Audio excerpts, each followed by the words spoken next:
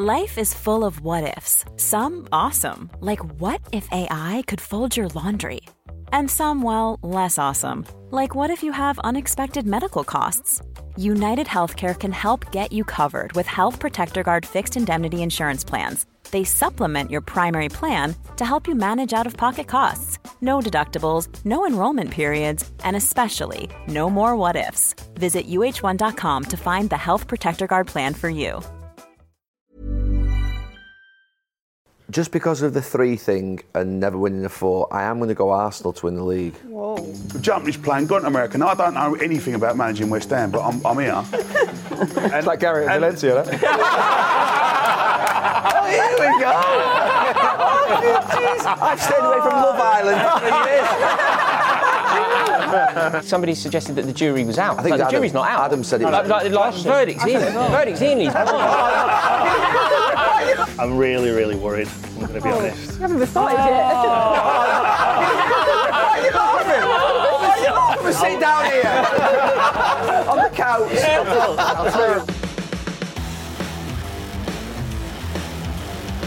Hello and welcome to the Overlap Live fan debate brought to you by Sky Bet. With the new season just days away, I'm delighted to say I'm joined by fans from up and down the country. And helping us decipher and break down the brand new season is the one and only Gary Neville and Jamie Carragher.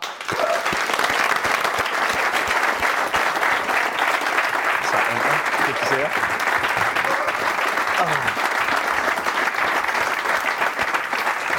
Boys, I have to say, you're both glowing. You've enjoyed your mini retirements. I got back this morning. Hard life.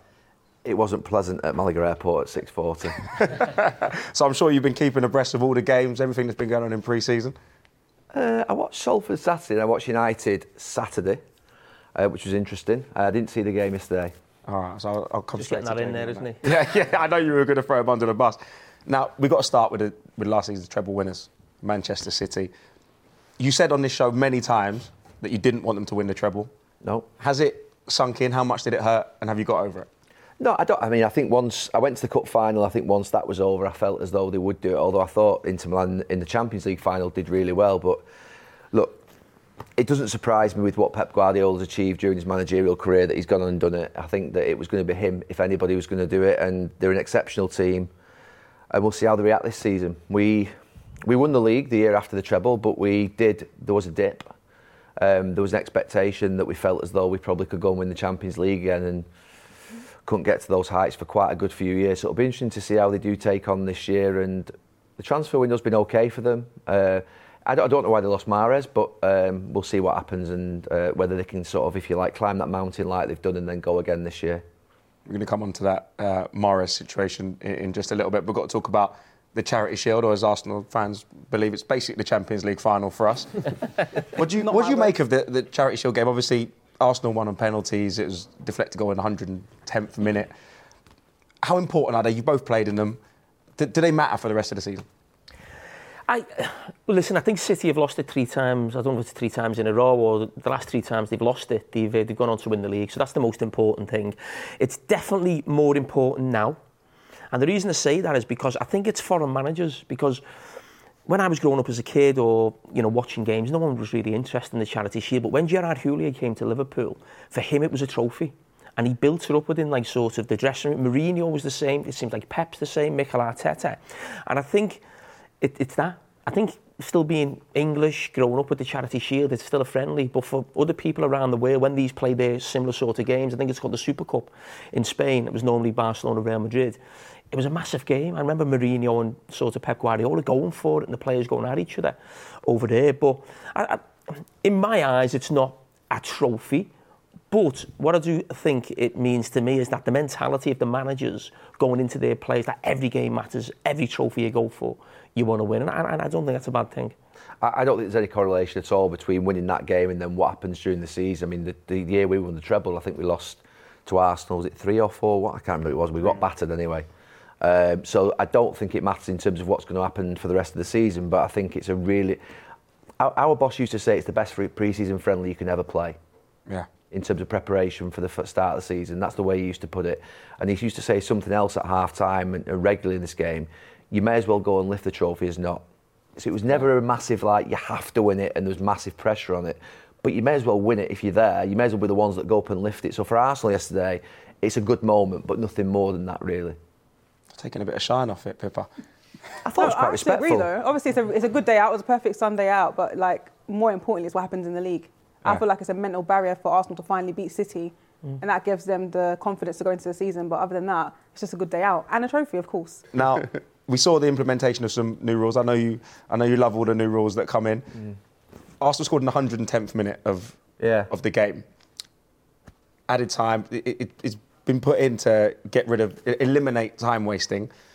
Varane's come out and panned it, said that the FA they've just basically taken the players to a rules meeting and told them it's happening. He says it's not going to help. Already played, like, people complain about congestion of fixtures, too many games. What do you make of it? I thought Varane's tweet that he sent this morning was quite damning, because it was a very calm, sort of calculated, measured analysis of the situation. And I didn't watch the game yesterday, but I watched Salford on Saturday, and I'm coming from an owner's point of view on Saturday. We won 2-0, so I'm not an angry owner on Saturday. I'm absolutely delighted. There were 9 minutes of added time at the end of the game, which I couldn't believe. I thought it was probably about 4 or 5, maybe 6.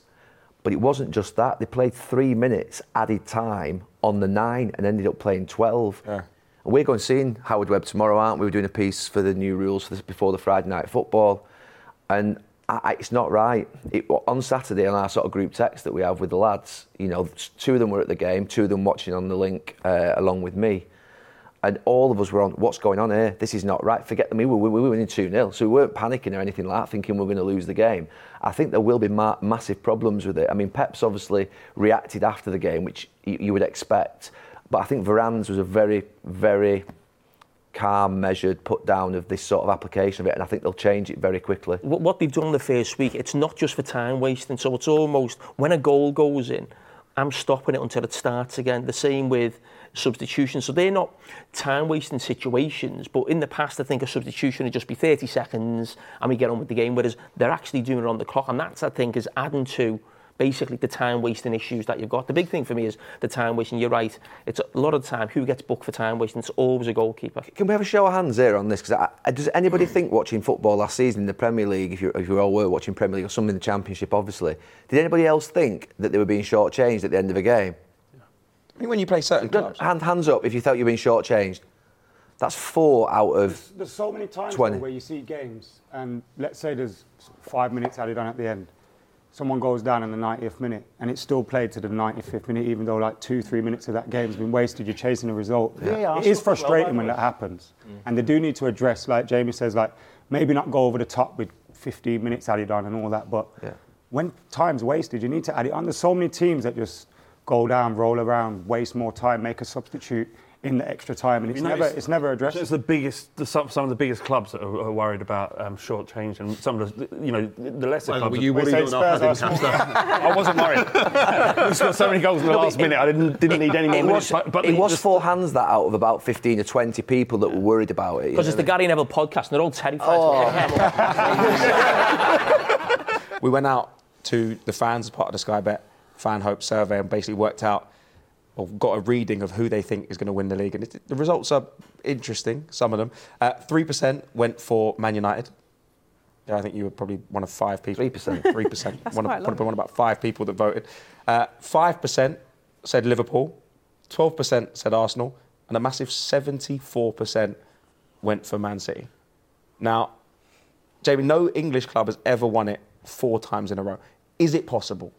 Is it going to become like the Bundesliga, where Bayern 11 years on the bounce? Well, we've had it in the past where Gary, I think, won it 3 times. I think Liverpool in the early 80s won it 3 times. And this Man City team are the equal. We can have that debate who's the best team. But in terms, they've now got that European Cup. And they are one of the great teams that we've ever seen in this country. And I don't know what it is about winning it for the 4th time, because it doesn't happen that often. Sometimes there's a team who comes from nowhere, and I do think with City the only thing that can stop them is that they're involved in other stuff. Like going away to that World Club Championship. Could that have an effect? We've both done that. You come back, maybe you're a couple of games behind someone, but when I looked at City yesterday as well, and I think there's been a myth around City for a long time that they've got this massive squad. They've never had a massive squad, City. They've always had 15 or 16 players who are like top class, who like 4 or 5 would come in and it'd be no difference. But they've always got 2 or 3 kids on the bench, even last season. We see Cole Palmer come on yesterday and get the goal. So there's always been a bit of a myth about the numbers in the squad. And if they had a bit of bad luck with injuries, one of the big players were out, how would they cope with that? If Arsenal look a lot stronger, Chelsea and Liverpool look stronger, everyone looks stronger. But, I mean, it's Pep Guardiola. He's set the bar that high, and his teams never normally get lower than sort of 90 points, even though I think they won it with 89 last season. But I just think it's a big ask for anyone. I don't think Arsenal could have done any more to close the gap. They've shown real intent, with the signings that they've made. My concern is they're the only team that I look at and think that actually could win the league. They obviously fell short last season, but with the 3 signings they've made, they're going to be better. I look at the other teams and think, who is going to be better than last season? Chelsea will be naturally better because of the fact the managers come in. Couldn't get any worse. They refined the squad and they couldn't get any worse. So they're going to be better just naturally. I don't look at Liverpool at the moment and think, wow, they're going to be like, they're going to be challenging City for the league or Arsenal for the league. I don't look at United with what they've done so far. So unless United, Chelsea, Liverpool do something miraculous in this next few weeks in the transfer window, Arsenal for me are the only team that I think can challenge City at this moment in time, and I think they could get very close to them, but I still would go City but I won't go as strong as that 70% to 13. I think it's a lot closer than that personally this year. I think that Arsenal will have the bit right between the teeth, and they've got 3 good signings. Big Steve, welcome. Thank you. To the overlap. Mr. Man City now. We've spoken about having those 16, 17 top quality players, but you've lost Mahrez, I think second most assists for you last season. Vardy's come in. Are you happy with what's gone on? Because you also lost Gundogan as well. You've always got to be happy when you win a treble. So, yeah, I am happy. Gundogan and Mahrez, when you look at the goals and assists them to bring, obviously Kovacic just came in there. He's not going to hit them kind of numbers. He's a different player. I'm looking at Phil Foden to come in the middle. I think we've seen it last season. Didn't start yesterday. No, he didn't. He looked good when he come on, though. I think Phil can hit the Gundogan numbers in the middle. The wide side where Riyad was, I think we need somebody. Guardiola's coming in. I know Pep plays this back 4 now with centre-backs across the back. I think he's a great signing. But I think the big worry from Manchester City is what Gary was saying, a drop-off. When you win a treble, for us fans, it was like a relief. It was like we've finally got the Champions League, we've won a treble. And then you look at a few players and you think, are they going to maybe think, that's a bit different, I've done it now, we've won a treble. I don't think Pep Guardiola will allow that. I don't think his standards will let that drop. I think he's bringing in Guardiola's a young signing. I think he might be one to replace Laporte. I think Kovacic has got the experience. We forget about Real Madrid days and things like that. I think he looks like he's played for City for a while, you know what I mean? He's come in. I think he's overtook Calvin Phillips already. He's coming in. And I think we need one more signing. But for me, I think a lot of City fans talking to him, we're not going to panic. If we usually start the season a bit up and down. We don't usually go and win 10 games at the beginning. It's the business end of the season when Manchester City get going. That's when the mentality kicks in and Pep sort of does his magic. But I'm just ready for the season. I'm hoping Pep can G him up. You don't want to lose any game, and we lost yesterday on penalties. But overall, looking at the transfers he's brought in and that, when you've won a treble, you don't need 5 or 6 players. You just need 1 or 2 tweaks. And I think we're the team to beat, but everybody else around us is getting better. Arsenal, like you say, I think Manchester United have got a lot better. The goalkeeping situation, I think, improves them. Chelsea, you know what I mean? So everyone's after us. We're on top of the mountain and everyone's trying to knock us off. So, I'm ready for it. Do you believe that Arsenal are your main competition? Do you believe they're the closest to you? I've tipped Liverpool, and I know, and people were laughing at me in that, only because of a mentality point of view near the end. We've been toe-to-toe with Liverpool a few times, and it ain't enjoyable for me or him. That's miserable. Every game you go to, you've got to win. If you don't win, you don't enjoy it. It's like relief. Yeah, we've won. How's Liverpool got on? They've won. Oh, God, we go again. And I think that's where Arsenal fell short at the end of the season. I think City cranked it up that much. I think some of their players didn't really fancy it. They panicked in games. We're 2-0 up. Oh, they've got back in it. What do we do now? right, we chase the game, then they get caught. We go 2-0 down at the Etihad, the City fans, they sort of relax a little bit. We know, we trust the manager. But Liverpool, when they get going at Anfield as well and they start on that run, I think they're the only team that are capable of going 10-11 near the end of the season. Are you going to lose Kyle Walker as well, potentially? Well, I was there. That'd be a massive loss then. Yeah, well, listen, it's a very, very strong possibility. Pep took him out the other night. There was photographs of just him and Pep dining in Manchester, and it looked like they were having a bit of a heart-to-heart. So, and I was speaking to some people at City at weekend who were in and around the club, and they said Kyle's massive, off the pitch as well. You know, and I mean, this could be one of them things. I've done it now at Manchester City. I've won the league. I've won the treble. I want to try something different. They can't let him go. They can't let him go. Absolutely. If him, Gundogan and Mahrez go, that's a massive hole, that. And that's and then they're talking about Bernardo, which I've been told he's not going to go. I mean, and we've got a month, but I don't think Pep wants to lose him. I think we do need somebody on the right. Cole Palmer came on yesterday as a young kid, but over a full season, you can't rely on Cole. Why does Foden not just play on the right-hand side off his left foot? Well, we against United last season at home, it was Foden on that side and Grealish on the other side, outstanding. But he's playing him more central, I think. Yeah. I think last season, as De Bruyne... Something's not right. I was speaking about this watching the game yesterday about Foden. He's not young anymore, is he? What is he, 23 now? Is he 20? Is that not young anymore? No, but what I'm saying is, 3 or 4 years ago, we were saying this is going to be like the best English player. And it almost feels like Bellingham's become that player where he's the one we build the England team around. And Foden can't quite get in the England team. He can't quite get in the City team. He made the goal yesterday. That turn he done on the arc was unbelievable. I don't think he can... But you go to I was thinking Gundogan's left, Mahrez is left, and then you're playing the Community Shield a week before the season, and he still doesn't get in the first 11. And I can't quite work out, because we all know how good he is. What is it that's sort of stopping him, or Pep's maybe slight lack of belief in that he doesn't just put him straight in? He played Alvarez behind Haaland. These are all positions that Foden could have played, but he still doesn't play him. I think you hit the nail on the head. I don't think Pep knows where his best position is. We've seen him play left, we've seen him play right, we've seen him play in the middle, we've seen him play false nine. And he sort of does all right everywhere, but there's nowhere where he stands out where you think, make that position your own. Like Gary said, Foden on the right would be perfect, but he's playing him inside. Bernardo's out on the right, but Bernardo on the right isn't the best. And then Cole Palmer's come in there, so I still think he's having a bit of a tinker about with it. And I think what you said before about the Man City myth with the squad, you are right. But the thing is a lot of players that can play in 5 or 6 positions if need be.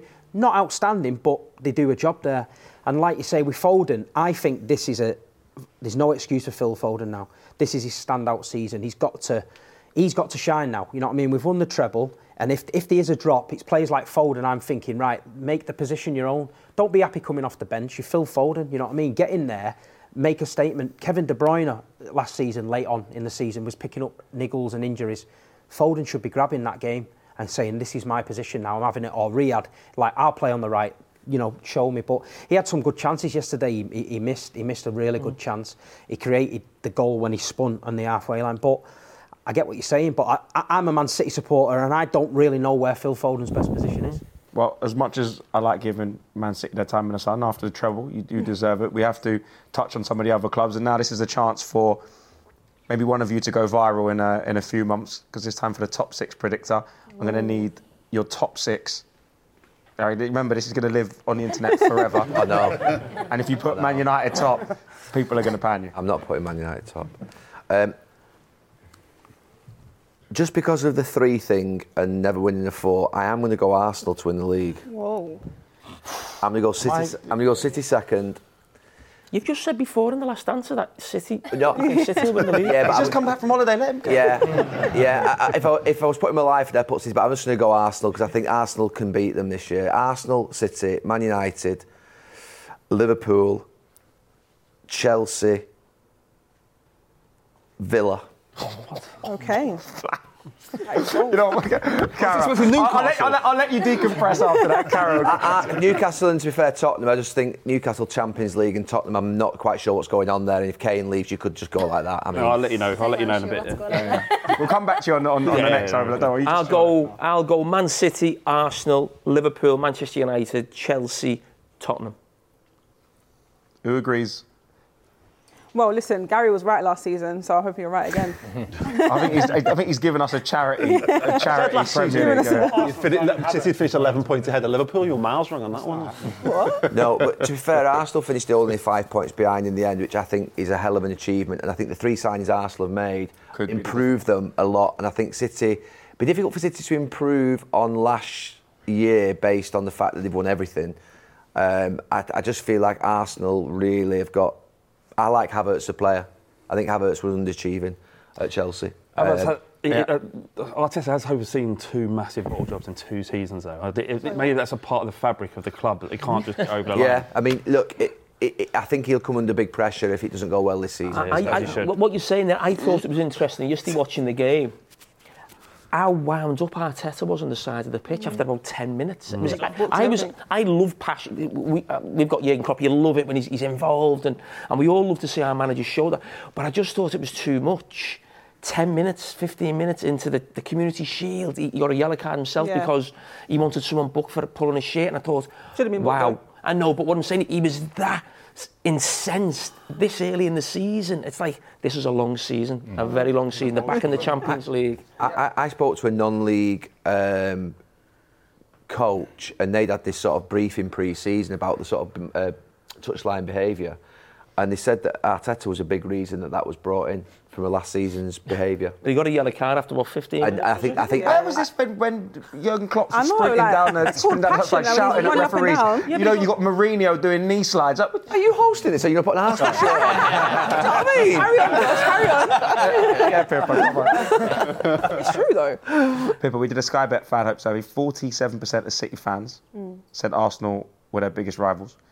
Now, Timber, Declan Rice, huge signings, Kai Havertz. Still, I think the jury's out on Kai from both Chelsea fans and Arsenal fans, but it makes us stronger. Do you believe that we can go again? Because there's big praise from Gary saying that we've got the potential to win, but I didn't expect. Yeah, I didn't. Before I even answer that question, I've heard of Beyonce's Beehive. I've heard of Taylor Swift's Swifties, but Gary Neville's got a whole different breed of fans because when you made that prediction last season, I laughed in your face saying that City will bottle the league. My socials were full of, you need to apologise to Gary because he was right. And you haven't though, have you? Gary's Do you know what I mean? I'm still waiting for it. It's not coming either, is it? It doesn't need to either. I get a lot wrong. No, but yeah, I don't know. I feel like I'm always looking forward to a new season. Actually, no, not always. But this season, on the back of last season, I'm excited to see what we can do. We've seen the improvements. We've seen the additions to the team. Timber looks amazing. Mm-hmm. I mean, I didn't see it until after the game. I didn't notice at the time that his boot fell off and he still carried on playing. Like, if that is not what you call heart, that I want to play that in my team. And he's fitted in straight away. And Kai Havertz, like you said, the jury's out. I mean, in pre-season, there was a lot of talk about him and he messed up in an MLS game or something like that, but then he scored the next one. I think he needs to give these players time to fit in. Arteta knows what he's doing. I've got trust in Edu and Arteta now. I didn't a couple of seasons ago, if I'm honest with you. Especially after lockdown, I was like, no, don't know what's happening there. But what we've seen from this Arsenal team, they've been strong throughout the whole season. And the points we finished on last season is enough for us to build on. So it all depends what happens when the season starts. We've got some tough fixtures in the first few months, but... Will you sign a keeper? That was the bit that Raya. See, I saw that actually really impressed me the other day because I thought Ramsdale did struggle a little bit in the last 5 or 10 games. I actually liked Raya at Brentford, so I thought the idea of signing him was again another sort of message that he's not taking what happened last season lightly. You know, the things that cost him a problem, there were minor details that caused him a problem in the last 10 games. But Ramsdale was one of those issues in that last 10 games. He was a bit erratic at times. He was erratic, and you can't have that intent with keeper 10 games to go. You cannot have an erratic goalkeeper. But the thing with Arsenal is, I think last season they were seen as this young, up-and-coming team. Most people probably felt City would do it towards the end, the experience, things like that. And I think even when you fell away, you might get things on social media, but I think in the main, most people thought, what a great season Arsenal have had. But what Arsenal have done in the summer makes them better. But I think this idea now that keeps getting put out there, that young Arsenal team, you know, don't spend the money that City do. Arsenal have spent an unbelievable amount of money in the last 2 or 3 years. So I think we've got to come away from that. There should be a lot expected on them. Not that they should win the league, but they should be going for every trophy. And it should be, if they don't quite get over the line in the league, like last season, or a big cup final, they should be criticised for that, because I think we should expect a lot more from Arsenal this season, because, as I said, yes, Arteta has done a brilliant job but there's been a lot of finance here that's as well. what I'm nervous for. Havertz signing, to be totally honest with you, I think it's a bit of a She's a good risk. He's one of the footballer, top earners there. He's a good footballer. I think There's he'll not been fit in that much better at Arsenal. I don't think there's been But that there's much talk hype. about, talk about him. I mean, Gary's saying it could be I the think he's a difference very good between you winning player. the league and not. He's a very good player. I think he's possibly been talk about him playing in the number 8 and stuff. Arsenal's midfield automatically becomes a lot weaker when he's in it. Yeah, I mean, Smith Rowe can play in that number 8 role as well, to be fair. Once he's at his full fitness again. Who's sorry? Smith Rowe. Oh, okay, yeah, that's not going to work either, is it? It could. I just looked at Arsenal's front line of sort of Martinelli, Saka, Smith Rowe, Ødegaard, Jesus, Havertz. They all have a profile. Pardon? Nketiah.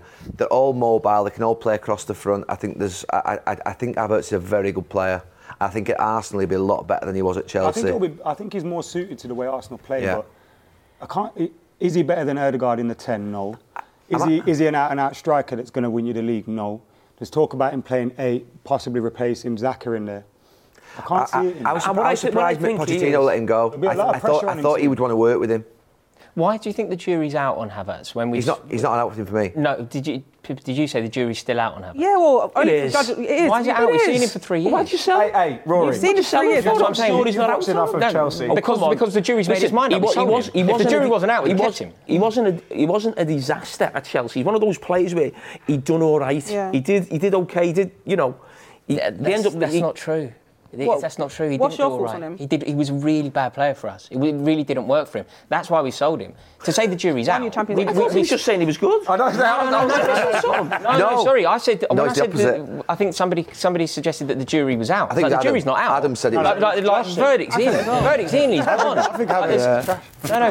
No. We desperately needed rid of him. No, I don't think it was a disastrous signing. He did score the winner for you in the Champions League final, didn't he? He did. I mean, Missy scored the winner for you in the Champions League final. I mean, that can happen, can't it? That can happen. Missy Batshuayi scored a goal for us, we won the league. I know, but what I'm saying is, he wasn't one of those signings where you looked at like a Werner, who you just go, total disaster, you've got to get him out of the club straight away. He was a young player, he came in, you're not quite sure what his position is. I'm not saying it's a great signing for Arsenal, by the way. I'm still a bit, where's he going to fit in?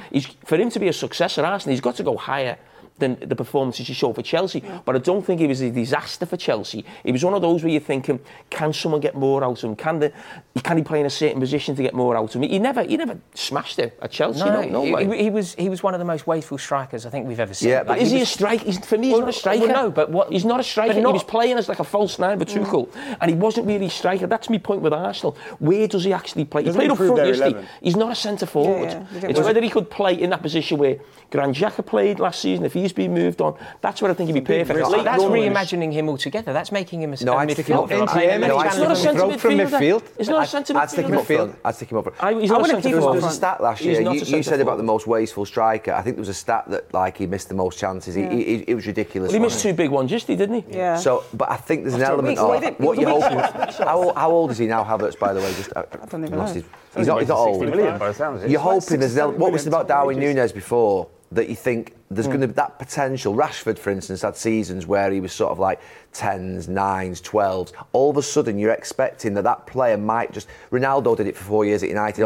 He's not going to do that. No. He's not that type of player. No, I think he was never a centre forward when he came from Leverkusen. I think he can get to 15 to 20 goals. I think in the right team, he can get to 15 to 20 goals. So for me, you're hoping that 8 goals, 9 goals... All of a sudden, those missed chances, if he's getting them all the time, that confidence comes, that calmness and surety, and all of a sudden it goes from 9 to 18. Then you talk about a major player. Was he that bad at Chelsea? Yeah, he was bad. I mean, people will always flag the goal in the European Cup final, so don't get me wrong, he's etched in Chelsea folklore forever, and we'll be eternally grateful for what happened in Portugal. You don't sound scoring a huge, iconic goal doesn't make you a very good player for the club. It doesn't change who you've been for the club for 3 years. And it certainly doesn't make you a sort of statement signing for a team hoping to win the Premier League. You're going viral again. Yeah, absolutely. I can't wait for it. This is the Rory Jennings special. Yeah, I'll probably put the kids to death on it. But Talking of statement signings, Onana, I know the jury's that some people love him, some people hate him. Makes you a better team, right? I think he immediately makes a better team. I think we saw with the goal Lance scored at Old Trafford on Saturday that there's going to be a few squeaky moments, and the defenders need to learn that if you give the ball away, he's going to be off his line. Do you know what I mean? So I think we have to get used to him. I think we're going to be squeaky. I think there'll be days when we're longing for David De Gea to kick it out for a throw-in again. But I think ultimately it'll be a huge positive to the team. I think you've seen some of the distribution of the ball already, just fizzing it out to the fullbacks. I know it's just simple things, but so many times David De Gea will get on the ball, go to play it. Defenders and fullbacks are like, where am I going? Am I going forward? Am I coming back? Don't know where to go. And then the move just breaks down and the team slows down again. So I think Onana will immediately bring that. And what I've been impressed with him the most is his attitude and his character. He seems to be a Man United player. So even if he does make a mistake, I feel like he's got the backbone, the character and the personality to be able to just go, I've made a mistake, I'll move on with it and get stuck in. You've seen him getting stuck into his teammates when they were making mistakes and stuff in pre-season. I love him at the moment. Isn't that not a risky job? addition. If you're a keeper that takes massive risk, gets lobbed from 55 yards and then you're berating your centre-half, is that good for team morale? Those two things never happened in the same instance. He never got lobbed and then berated his defenders. I'm just saying, is this what you want? No, I mean, I know what you're saying about that. I used to think if you're going to hand it out on the pitch regularly, and there were only one or two players that I played with that ever did, you can't make mistakes yourself. You can't. That goal wasn't a mistake from him. It was Delot who gave the ball. No, I didn't think it was a mistake on Saturday, to be fair. No, I didn't. I'm just saying, but if you're going to actually berate your players on the pitch publicly, which I say I only played with one or two players that ever did, regularly, I mean, you better be very good and not make a lot of mistakes yourself, because they're going to start going back for you.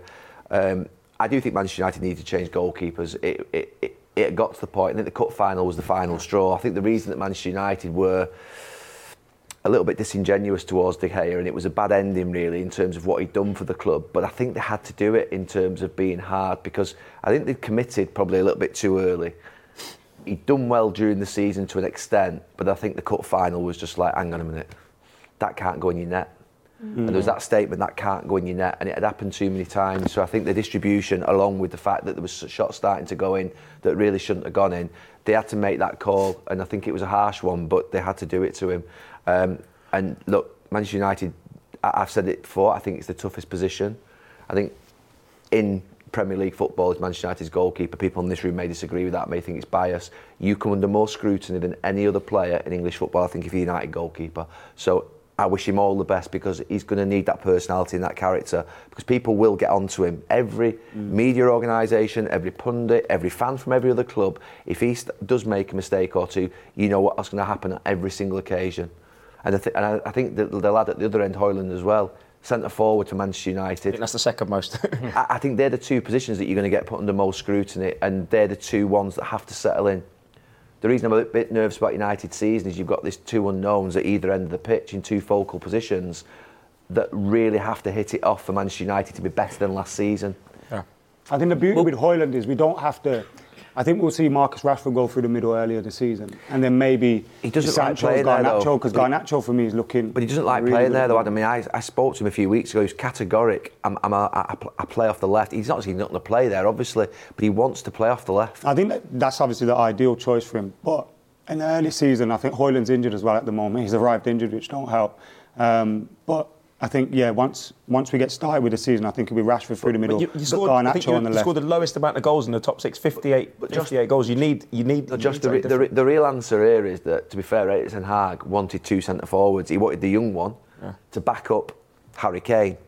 Yeah. He needed two centre forwards. He needs two centre forwards because Martial could probably leave, or he'll become unpredictable like he has been. Yeah. Rashford definitely wants to play on the left. So we haven't actually got a centre forward. Manchester United do not have a centre forward. Why haven't they gone for Harry Kane? Why haven't they gone for Kane? You don't want it. You don't want it. You can't go for a player that's bottled it and he hasn't got the balls to say, I want to leave Spurs. Every season he does the same thing. No, I disagree with that, Adam. He tried that on the overlap 2 years ago. It didn't work out that well for him. So I think this time he's probably doing it in a different way, but behind the scenes. But Man U haven't gone for him because you can't deal with Daniel Levy like Bayern Munich are now. And Man United, who need a centre forward, can't be going to the last minute of the window and then you don't get him and then you're left nowhere. To be fair, that's why Man United. I'm hoping that they're watching what's happening. They're seeing that an £86 million deal might get agreed with Bayern Munich, and Kane goes, I ain't going. I don't think, I might be wrong here, I have no idea, I've got no contact with Harry Kane whatsoever. I'll be stunned if Harry Kane goes to Bayern Munich. If he doesn't want to break that Premier League goal scoring record, that all time, I'll be absolutely stunned if he goes to. And Bayern Munich are a huge club, by the way, but I just don't see that at all. Do you not think, as a striker, is it that important when you've already got the Tottenham's goal scoring record? It's massive for him. People keep talking about Harry Kane and trophies. Do you think what if Harry Kane goes to the Bayern Munich and wins the Bundesliga? Who cares? He'll care. Is it he'll care? He's not personal pride. They win the Bundesliga. A record could be taken. No one can take your trophies away, can they? I saw an interview with Alan Shearer the other day. I thought this anyway. Yeah. But Alan Shearer got asked, the Premier League record goal scorer or the Premier League with Blackburn, he just said, my job is to score goals. Yeah. That was his answer. I don't care what you say. Lineker, the three greatest goal scorers in English, sort of, let's say the last 30, 40 years. Lineker hardly won a trophy. Shearer hardly won anything. Won one trophy. I think Lineker won when you won one trophy, though. And Harry Kane has not won a trophy. Harry Kane, for me, why are we all desperate for him to go? He's the one that's playing a goal scorer. The greatest thing is, everyone's talking about him going to Bayern Munich. Yeah. He's one of the best players we've ever seen in the Premier League. Why do we want him to go? Could he not do both? Stay at Tottenham, and if he can go on a free to United or wherever he can go, do that. I wouldn't back in 3 years. But coming back to it, United, I think I hope they're being clever, and I hope Kane's being clever, and that they're waiting to get a deal whereby they agree with Munich. He then says, no, I'm not going, and I want to go to United.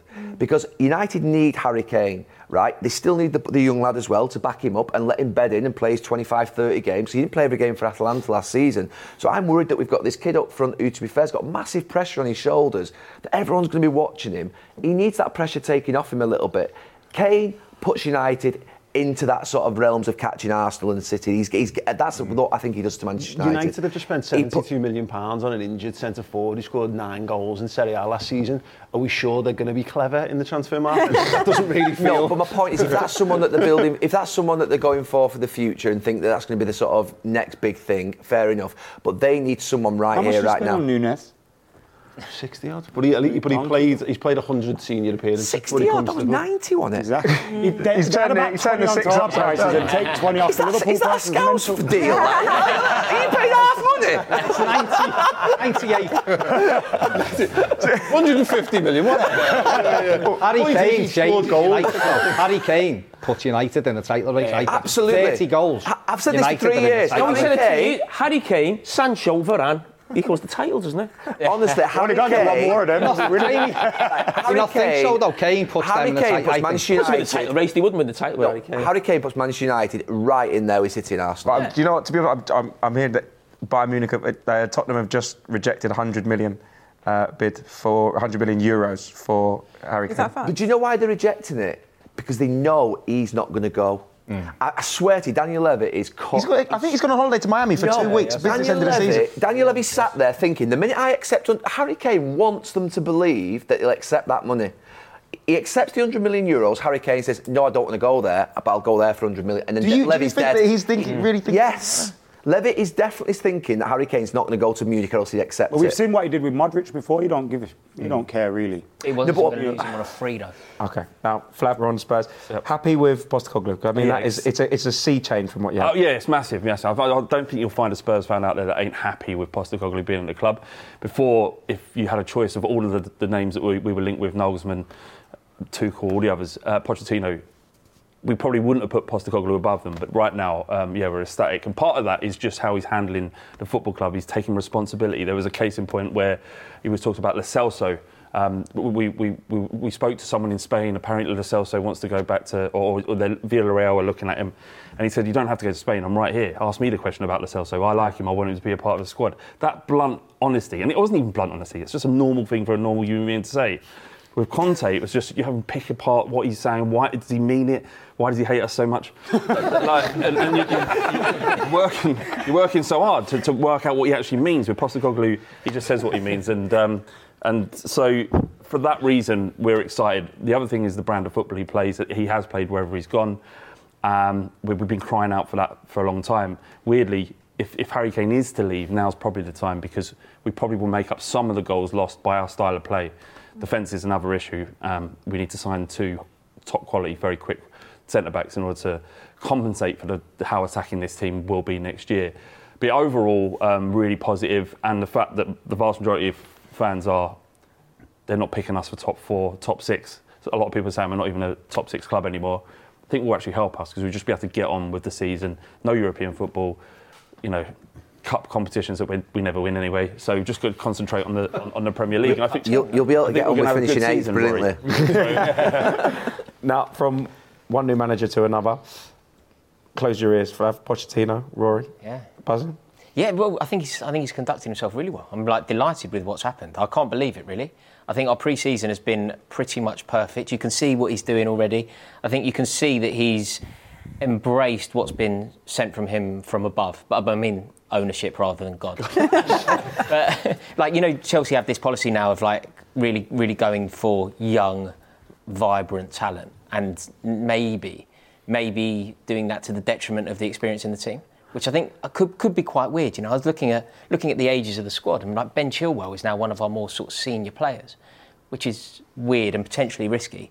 But I like it. I think that there's this real young, youthful hunger in the squad. There's a desire that's back. And if you look at what Arsenal did last year, I thought they were exceptional, weren't they? They were the youngest team in the league. So I can't believe it because Pochettino's far too Tottenham for me at the time. And I didn't really think that it would work, and I was really worried, and I can't say that many things this ownership are doing are inspiring me and don't chime with me in terms of the direction I want our club to go in.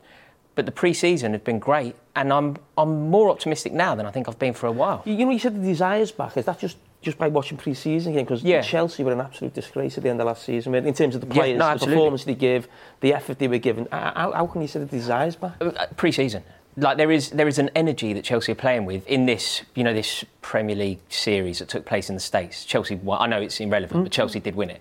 I'm not claiming it. I did not make that thing. Just factually passing that information on. But we played, and there was an energy and an enthusiasm. And certain players at the club over recent years, they felt slightly like mercenaries. And maybe not through any fault of their own. I'm not judging players for trying to earn as much money as possible, maybe not caring about the club. You know that Aubameyang doesn't care about Chelsea. You know that Kalidou Koulibaly doesn't care about Chelsea. That's what we were dealing with last year. Whereas the players that are playing now, you look at maybe Ian Maatsen, you look at maybe Carney Chukwuemeka, it feels like they're there for the project, for the club and for the badge on their shirt. And to be totally honest, that's enough for us. I think, obviously the clubs that you two played for, I think there is sometimes an expectation to win silverware. And while that is the case of modern Chelsea, I think a lot of Chelsea fans, particularly of a certain age, it's just fight for the badge, fight for the club. And I think this crop of players, the way that Pochettino's setting up, I think it's really happening. So yeah, it's born out of pre-season, it's born out of the players that's coming in as well. But yeah, I'm feeling mildly optimistic. I mean, I think he's a class act. I mean, at the time where it was Ten Hag and Pochettino for United, because I know Pochettino reasonably well, I would have said go for him, but I think Ten Hag's done a brilliant job.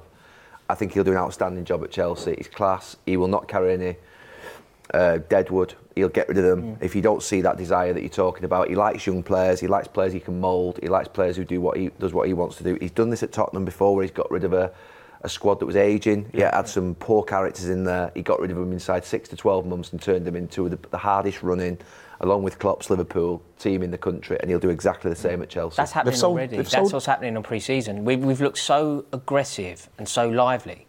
It's just nice to see the team playing with that urgency, particularly when you factor in how poor we were at the end of last year. When the players did.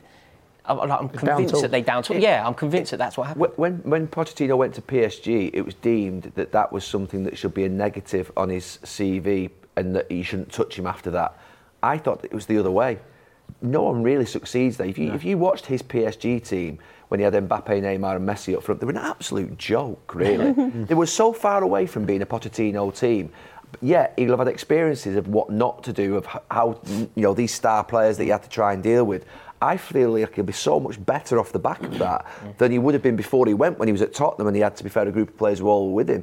He's a better manager now, having been through that experience at PSG, than he is the one that went before he went to PSG, in my opinion. I think the one thing that'd be different here is that, compared to Tottenham, a little bit like Arsenal last season, because he'd done such a great job bringing young players through, everyone loved the football, even when they just missed out on a cup final or the league, there wasn't too much criticism flying about. You've just said that our two clubs are sort of brought up on winning trophies, but I think that's been Chelsea for the last 10 or 15 years. Yeah. Forget the football, we'll change managers left, right and centre. We want to win, and it's been a winning machine, and I've got great respect for it. I'm not saying this season, I don't think you'll quite make the top 4 this season, but I think over the next couple of years, there will be questions asked of Pochettino that have not been asked before in terms of, certainly in the Premier League, maybe at PSG in terms of the Champions League, but that's where I think the pressure will crank up on what we want him to produce, because he's put in a bracket in terms of managers as one of the top managers without sort of winning maybe what Klopp's won the Champions League, Guardiola. Do you know what I mean? He's sort of put up there and hasn't quite got the trophies to sort of back it up, even though I'm a massive fan. Yeah, he's seen as being an elite manager, I think. I think he's seen in that category. But this year, I do feel like, within reason, of course, I feel like he's got a bit of a free hit. Because the squad is so young, it's seen as being, I mean, look, the way that the club's being run from the top, it's wild, isn't it? Like, we got rid of 12 players this window and we're still bloated. That's wild. He will provide it he'll be a shield for those owners, just as Klopp has been at Liverpool. But I hope not. I really hope that's not the case. I really don't want that. But he will be, because what those owners need is someone, to be fair, to front the club. Your manager is doing interviews 3-4 times a week, pre and post match, 2-3 games a week. So a minimum of 4 interviews a week, usually 6. Yeah. He speaks well. Everyone trusts him, fans like him, opposition players and coaches like him. So he's going to be a very good front for the owners. The owners can sort of slip into the background and continue with whatever they're doing. Yeah. He'll be a good front for them in that sense. I think they've made a smart choice. One thing the owners said when they first came in was that they wanted to go long term. They wanted to change the model. I actually believe they believed that. I think they wanted to do that. So when they named Graham Potter and they wanted a 7-year project, I think they had intent to do that, but it's just gone badly wrong. I think that Pochettino can deliver their vision of being there for 4 or 5 years and delivering really solid performance and bringing young players through, generating players from the academy. I think he can be their solution, if you like. He can be the answer to their problems. I think he is the answer. But I also think that they could be the problem. Like, did you see towards the end of last year, when they were going in the dressing room, presumably, he won't accept that. He won't have... Yeah, no, he won't accept that. He would never... Honestly, if they start popping up in the dressing room, they'll be out of there in 5 seconds. Honestly, he will not accept that. Yeah, and I think that's important because the way that the club is being run, certain things, like these are non-football things, but certain things that the club are doing, really not in keeping with the traditions of football, let alone Chelsea. But he's smart enough to manage up correctly as well. You got to remember, he managed Daniel Levy over the last 15 years as well as anybody has. So he's been at Paris Saint-Germain, where you've obviously got ownership as well, really influential. He can manage up that way, no problem whatsoever. So I think he'll keep them exactly where he wants them. He'll probably tell them that I'll come and see you 25 minutes after the game every single week and have a cup of tea with you, and I'll take you through exactly what happened, and he'll involve them. He won't be stupid enough to sort of cut them off and say, you get over there. He won't do it that way, like Conte tried maybe at sort of Tottenham. He's not. He will definitely collaborate with them, I think. Yeah. Absolutely. That's all top 5, Josh. That's what we're dreaming. Top 5. Well, fifth, I'm on the proviso that 5th gets Champions League. Well, we've got to get on to Liverpool now. Well, 2 very influential players have left. You've got Milner and Henderson. Yeah. Are you going to be a better team? You haven't got Caicedo. You need improvements, I think, across the board. Yeah, look, Liverpool look scintillating in attack from particularly what I've seen on pre-season. I don't think there's a club in the league that have got that level of quality across the front line that Liverpool have. Maybe a bit of its potential, but the midfield, I just thought that the rebuild, as it were, that was touted was they need to rebuild the midfield and maybe look at the defence a little bit. It'd be ideal if you could do both. And it was taking along brilliant. I think McAllister's a brilliant signing. He looks like he's fitted in perfectly already. Szoboszlai was a bit of one that kind of developed, it opened up. That was a real kind of stole a march on other clubs getting in. Looks like he's got great potential. And then you think, go and get a 6, and if you can keep Fabinho, get a backup 6, get someone to learn off him. Great, that's your midfield rebuild pretty much done. Maybe one more be great, but you can get on with that. And then they've sold, losing Milner as well. That's basically the 3 guys who played DM for Liverpool have all left the club. And Klopp said, we don't have a proven one there. And that's mad, because this is a huge season for what they want to do. I think fan kind of discomfort is on the rise a little bit. I think there's plenty to be optimistic about. I think they could well score their way out of all kinds of problems this season. I think because having had, in terms of just overall feeling about Liverpool's chances. Oh, okay. So, when we changed system at the back end of the season. It looked like they'd not covered up all the problems, but got them playing again. Everyone looked to be pulling in the right direction. Trent looked like he'd finally starting to become the player that we all know he can be, back to that kind of level. And we looked like Liverpool again, having had an absolute dour campaign where after players, we were on here countless times saying, what's up with Liverpool? You couldn't figure out whether it was psychological, physiological, all of those. Felt like we turned a corner. End the season optimistically, and you're thinking, okay, do that rebuild, put some fresh legs in there and go again. But right now, again, we're going into about to start a campaign with Curtis Jones playing in the six for Liverpool. I think he's a terrific footballer. I think he gets so underrated. I think he's got a really high ceiling, but he's played one professional game of football, a senior level of football as a six. But this goes back to last summer. So when you think of last summer, Liverpool didn't buy a midfield player, right? So then everyone's another 12 months older. So everyone's talking about this one's gone, that one's gone, this one.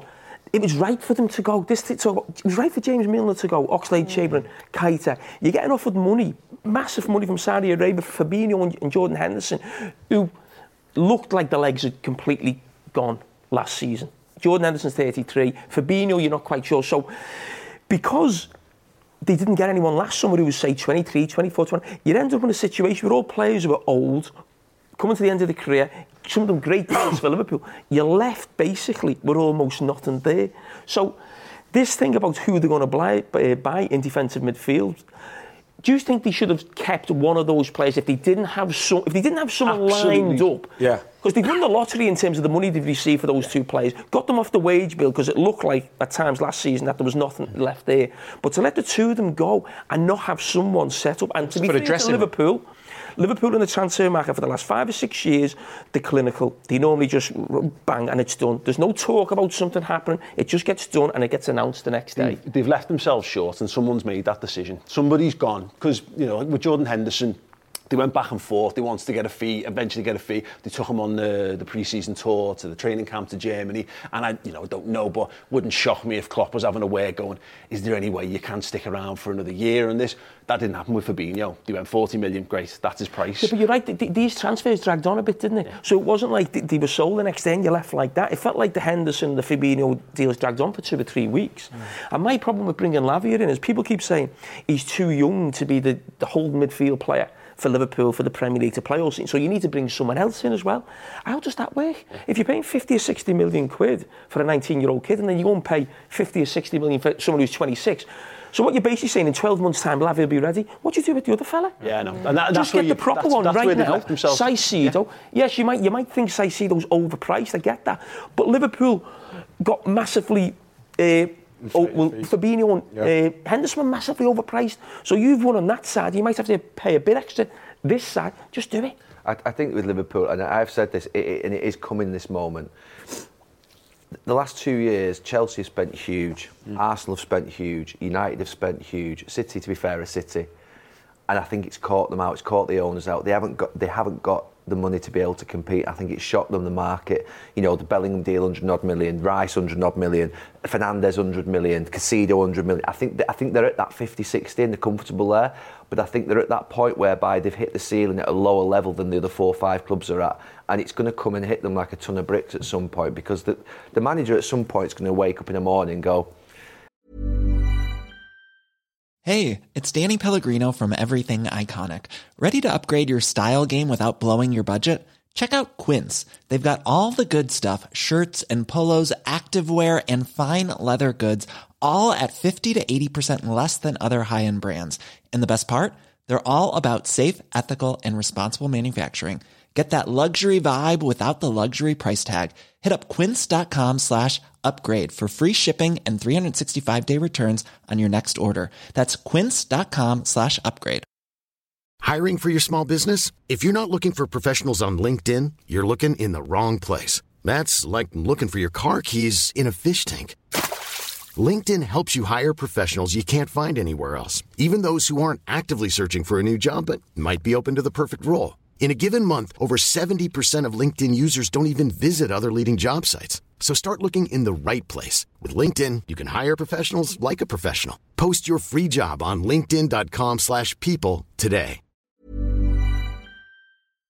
because he's shielding them, there's no doubt. He's doing an unbelievable job. He's done the best job of anybody, I believe, in the last 7 or 8 years with the budget that he's had and the spend that he's had.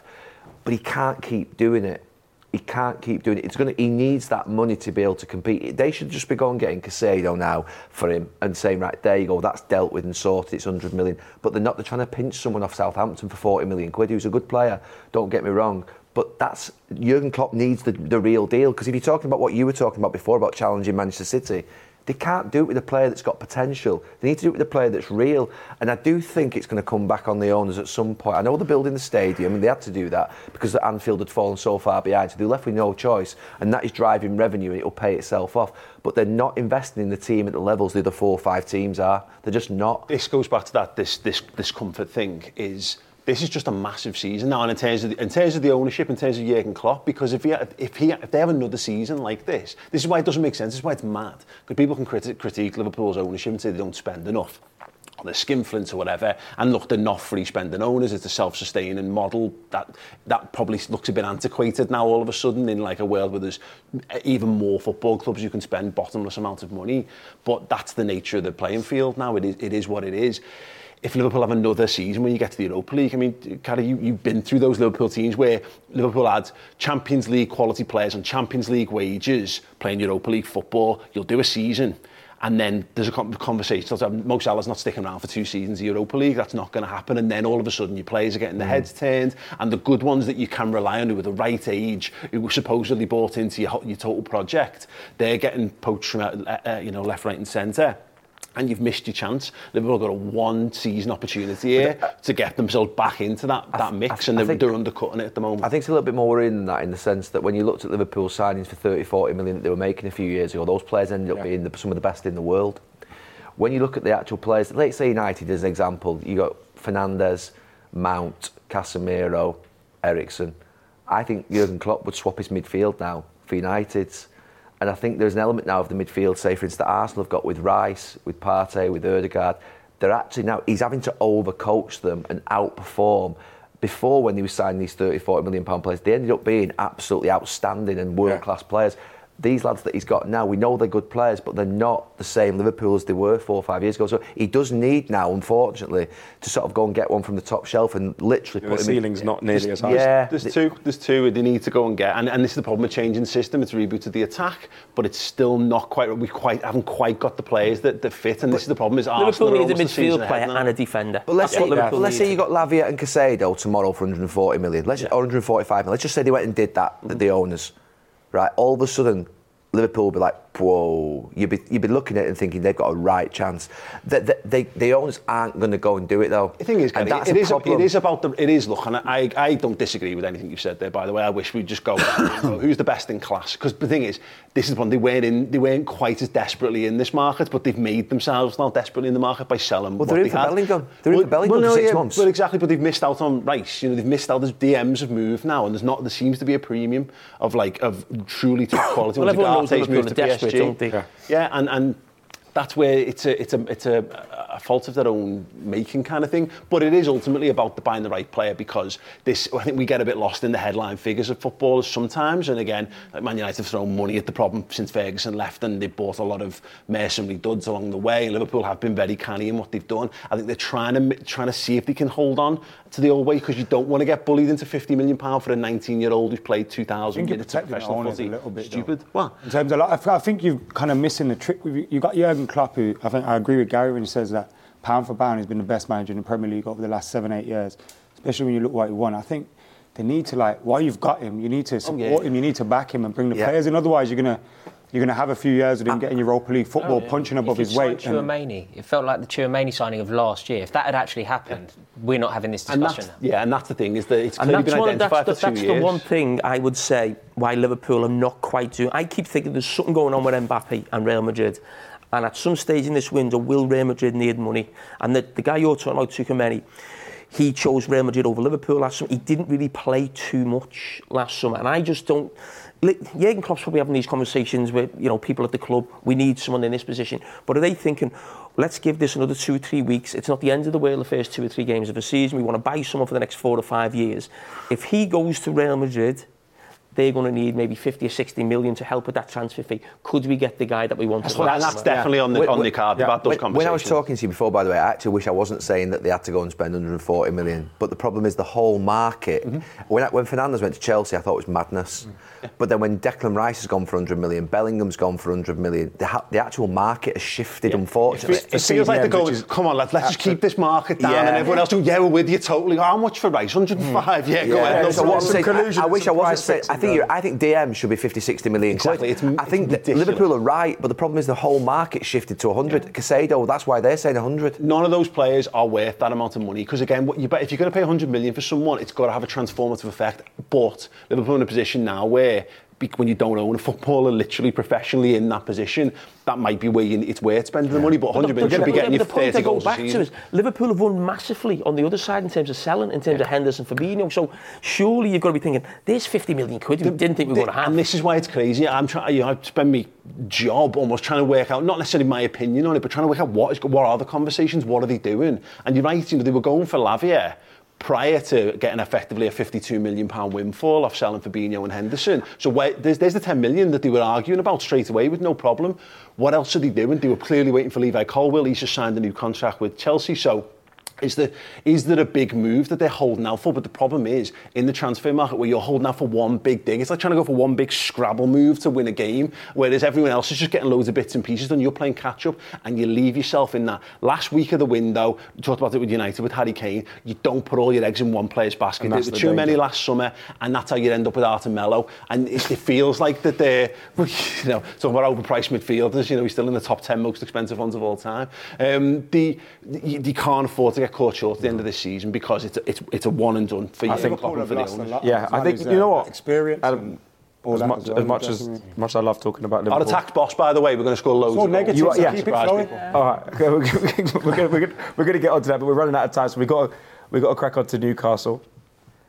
Kendall, how are you feeling? I mean, must be unbelievable. Champions League anthem at St James's Park for the first time in a long time. Yeah, I'm over the moon. I think I was 8 or something the last time we got Champions League. So, yeah, for me to see that this season, it's just whatever I could have expected from last season, it was better tenfold. So, yeah, I'm really, really looking forward to it. Do you think this could be a fairy tale season where you go on a run, like that Spurs run when they went to Inter Milan, Gareth Bale had those incredible games. They got beat that day, by the way. It's important to remember that. Yeah, but Gareth Bale was poor that day. What he's done for football. I'm just saying. Listen, they speak about it like they won a trophy. It's 3 days. Do you think that you can go on a run? How important are you happy to compete, or is it, or do you expect yourselves to do big things? Yeah, I'm not like these clubs are expecting we need to go out and win it. I'm not like that, and I don't think 98% of Newcastle fans are either. I think we're just happy to, as long as we get out the groups, anything beyond that for me is successful in the Champions League. But it also has to come alongside maintaining European status next season. A little bit different, obviously, because hopefully with coefficient and stuff, there's 5 places in the Champions League, Premier League next season, and another cup run. I know that sounds like a lot, but you've got to keep maintaining and keep going at a level where you deem yourself to be progressing, rather than kind of just, we there, we just, thanks for the Champions League, see you later, we'll just go back to 9th. Our owners aren't expecting that either, so... What's the feeling on the signings that you made? Because I was looking at the signings, and when you look at them, you think of where Newcastle are now financially in the Champions League. Yeah. Has it really excited the supporters? Because they feel to me like Eddie Howe signings, where he's looking at players who thinks they've got great potential, and I'm a great coach, I'm going to make them even better. But I don't think the type of signings that maybe the rest of the Premier League are going, wow, how have the supporters taken that? I think we've done that the whole time. Everyone's expecting us to go and, spend 100 million on someone, and we haven't. We've spent smartly in every single signing so far. Maybe Chris Wood, but he did bring some money back in for us. Has worked out pretty well. Obviously expecting big things from Gordon this season as well. He didn't play too much last season. But so far, Harvey Barnes has looked brilliant. He's much more effective output-wise than St Maximin. I know a lot of our fans were really upset about losing St Maximin, me included, but it was sentimental, and you can't be... You lot all know people who've won things here, you can't be sentimental when you want to try and win things. Tonali, Eddie Howe is number 1 target. That's what he said and he got him. And that was a big cop for us because obviously Milan boy, it's his boyhood club. No one expected that to happen. And yeah, it's looking okay so far. I'm pretty happy. Still, don't get us wrong, I still think there's stuff we need to do. We need a right centre-back, we need a left-back. Obviously, Livramento is kind of on the verge of coming in, but that is a little bit of a weird one for me on the outside looking in, just because I think we needed someone to come in and play left-back immediately. He has said he can play left-back, but I just don't see him being the starting left-back week in, week out. So, but other than that, I think, I'm really, really happy with the signings, but I do think there's more that needs to be done there. I felt the same as you a little bit about the signings, that at what point is the... And I hope it persists. I hope the owners and the coach are aligned in terms of how they think they're going to get to the sort of top, because obviously that's where they want to get to probably Premier League champions. Are they willing to go slowly, do you think, all the way through the journey and improve gradually each year, where they might even go back a little bit? Or is there going to come a point whereby they're going to think, we need those big players, we need that big manager? And do you think they'll continue to be aligned for the next 2 or 3 years? Or do you think it'll be a case of at some point they'll think, nah, and they'll blink and they will want those £100 million signings that, to be fair, Eddie Howe may not want, because they might just be a little bit too sort of, they might disrupt the sort of the wage bill, they might disrupt the salaries and all the sort of dynamic in the dressing room. That's the thing so far, we've managed to not do that. As you said, everyone's on the same sort of playing field. We haven't overextended our wage structure at all, even for the likes of Tonali, or obviously Bruno's wanting to sign a new contract. So I think that might be the start of where we then do see a rise. The owners have said that they want to be number one, they want to win stuff. Our chairman obviously said a few weeks ago, did an interview and said, look, our aim is to be number one. So there is going to have to get to a point, obviously, when it starts going wrong, because at the moment it's going pretty well, it's going nicely. There will, if it gets to a point where it is going downhill, or something's going wrong, I think they will have to step that. And as I say, I think we might see that with the Bruno contract. I think it'll be really interesting to see how patient they are in the next year or two. Yeah, I mean, football doesn't allow patience, does it? At the end of the day, it just doesn't. In this market, as you said, the market's shifted. There's players going for 100 million now. We are going to have to get to a point. We have spent. Don't get us wrong. Obviously, Isak 60 odd million, still our record signing. But there is going to get to a point, if the market shifts and continues to grow the way that it is, there's going to have to be a point where we do. I think those 3 signings will get better with Eddie Howe, but it feels to me they're 3 signings that Newcastle could have made if they'd finished 8th. They've still been the sort of players I thought Newcastle would have bring in. The fact that you've got Champions League, I thought it might have been maybe... There wasn't a marquee. No, it doesn't have to be marquee. It just has to be lots of money. Just when you think about, they've got a player who hasn't played for a long time, who was at Southampton, Livramento. Harvey Barnes from a relegated team, I think he's a good player. Obviously Tonali's, obviously AC Milan. Of course, that's one of those type of names. But I think the other 2 players, it was nothing about getting in the Champions League that maybe elevated who they could maybe bring in as players, really, because I think they're players they'd have brought in anyway. It's the FFP, that's what they keep every time there's an interview. Eddie Howe mentions. Why is that a problem for you and not Man City? You tell me. We need to figure out. FFP is just hampering us at the moment because we don't have, like Chelsea, for example, they've had a really poor season by their standards, but by anyone's standards really, and they've still got sellable assets. We don't. St. Maximin was the sellable asset. We've got 25 million for him. That's our peak. We don't have anyone else who we're willing to let go of that can help us out like other teams do. We've got I tweeted a photo yesterday. 3 years ago, we have only 2 players out of our starting 11 3 years ago and not at that club anymore.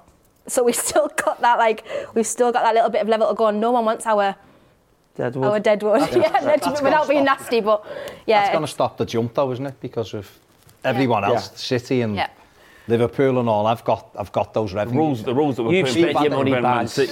You spent your money. Have you? Well, exactly. But if you look, Everton at the 3rd bottom net spend last 5 years. Oh, here we go. No, I'm just saying it's gone. You know what? I'm just talking about forget about Everton, mate. I'm just saying for Newcastle to make that extra jump. But why is without the money? Why? I don't know the individual accounts of each club, but why is FFP a problem for United at the moment? They seem to be quoting FFP, and I think City have even obviously got some restrictions.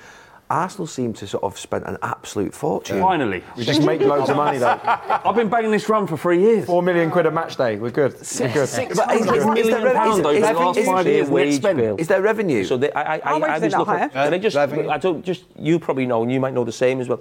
I was reading about this because Liverpool fans were getting frustrated, you know, on social media. How are Arsenal doing this? We've been in the Champions League, you know, and it said, whether these numbers are true, that Arsenal's wage bill was half of Liverpool's, £150 million a year. We don't pay big money, and we've never paid big money. We've got like, someone like El Neni on 60 bags a week, 65 bags a week. You know, the Arsenal always made sure that our wage structure doesn't get broken. When you think about £150 million a year, that's why I was really surprised about Saka's salary. So that's when you talk about FFP and Liverpool maybe not spending as much as Arsenal. Liverpool's wage bill is £150 million a season more than Arsenal's. Even for us, like commercially, we're just not anywhere near a level of like a Champions League club. We've just getting our new shirt sponsor. Our previous one was 8 million. This one's 25 million. You got a lot of money off Sports Direct, didn't you?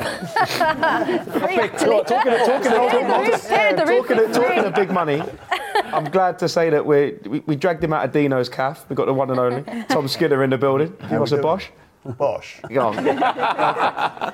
got to darken the mood a little bit. Arsenal, obviously, the great recipients of Declan Rice, but you received £105 million. You happy with that deal? I mean, like, listen, you can't blame him, can you? Like, he's brilliant at West Ham. He's going to go on to bigger and better things, and good luck to him, and you can't begrudge him. But we ain't signed no one yet, so I'm a little bit worried. But there's still a month left, so I don't know. Off the back of, obviously, Man City winning the Champions League, you're on the Europa Conference League, but European silverware adds a little bit of spice to West Ham. Obviously, a club with a lot of history, a great stadium. Yeah, well, that was probably the worst week of my life, though. That honestly was, right? So, because I don't know if you know, I was managing West Ham the week before out in America. Yeah. And how did that go? I don't know how this happened. I got West Ham rung us up. I said, Tom, come down, Legends team in America. Can you manage it? I said, you sure you're ringing me? Like, I mean, we'd love you to do it. I said, okay. So me, Kenny Brown got together. We had Anton Ferdinand, Haydon Mullins, like Jimmy Walker, and we've jumped this plane, gone to America. Now I don't know anything about managing West Ham, but I'm here. It's like Garrett and Valencia, huh? Oh, here we go. Oh, geez. I've stayed away from Love Island for 3 years. That Love Island shit's coming out. True. But the morning I'm boarding the plane, now my wife was 7 months pregnant with our twin girls. And I said, look, you sure you want me to go? Like, this is getting like Love Island. Well, it gets better. And I said, she went, look, when in your life you're going to get a managed West Ham? You've been going to these legends you're watching it. And I was like, I know, I've got to do it. Right, see, you'll be all right. Got her 2 sisters to stay around the house. Flew out to America. And then the plan was, this was start of June. We're 3 days in America. We fly back. We're going to Prague. I'm in my element. Then when I land, have a few weeks off, babies will be born. Well, it didn't happen like that. Now, we've had our training day, and me and Kenny Brown are writing out what we're doing, and mine was literally score goals, go to the pub afterwards. Have to text to him. And as on the morning of the big day, my first game as West Ham, actual man, I've got the kit on everything. I can't believe what's happening. I've got all the ESPN news on me. I'm thinking this is a dream. My wife rings me. This is 2 hours before the first game. And she's in hysterics, cannot get her words. I said, well, slow down, what's the matter? Like, shut up. And she literally can't talk. She went, I'm at the doctor's. And I went, all right, well, put the doctor on. And the doctor's gone, hello, Tom. And I've gone, you all right? Not really, we've got a bit of bad news. I said, oh, for fuck's sake. I said, OK, all right. What is it? How bad is it? And she goes, well, your wife has come in today for an appointment at the hospital to book in the date for the caesarean next month. But we've done the checks and one of the baby's heartbeats is nearly stopped. And if we don't get the babies out in the next couple of hours, you potentially lose both your daughters and your wife. And I thought, and I just burst into tears. I didn't know what to do. I've got the West Ham and I've got in this lift to go down. And as I've opened the lift, Anton Ferdinand and Jimmy Walker are both standing there. Carlton Cole's in the background. And I'm looking around, I'm just going, you all right? And they thought I was just crying with happiness because I imagine, and I was literally in a distraught. I said, I've got to go home. I can't. And they went, do you mind? Like, I feel terrible, but I need to go home. I might lose my wife.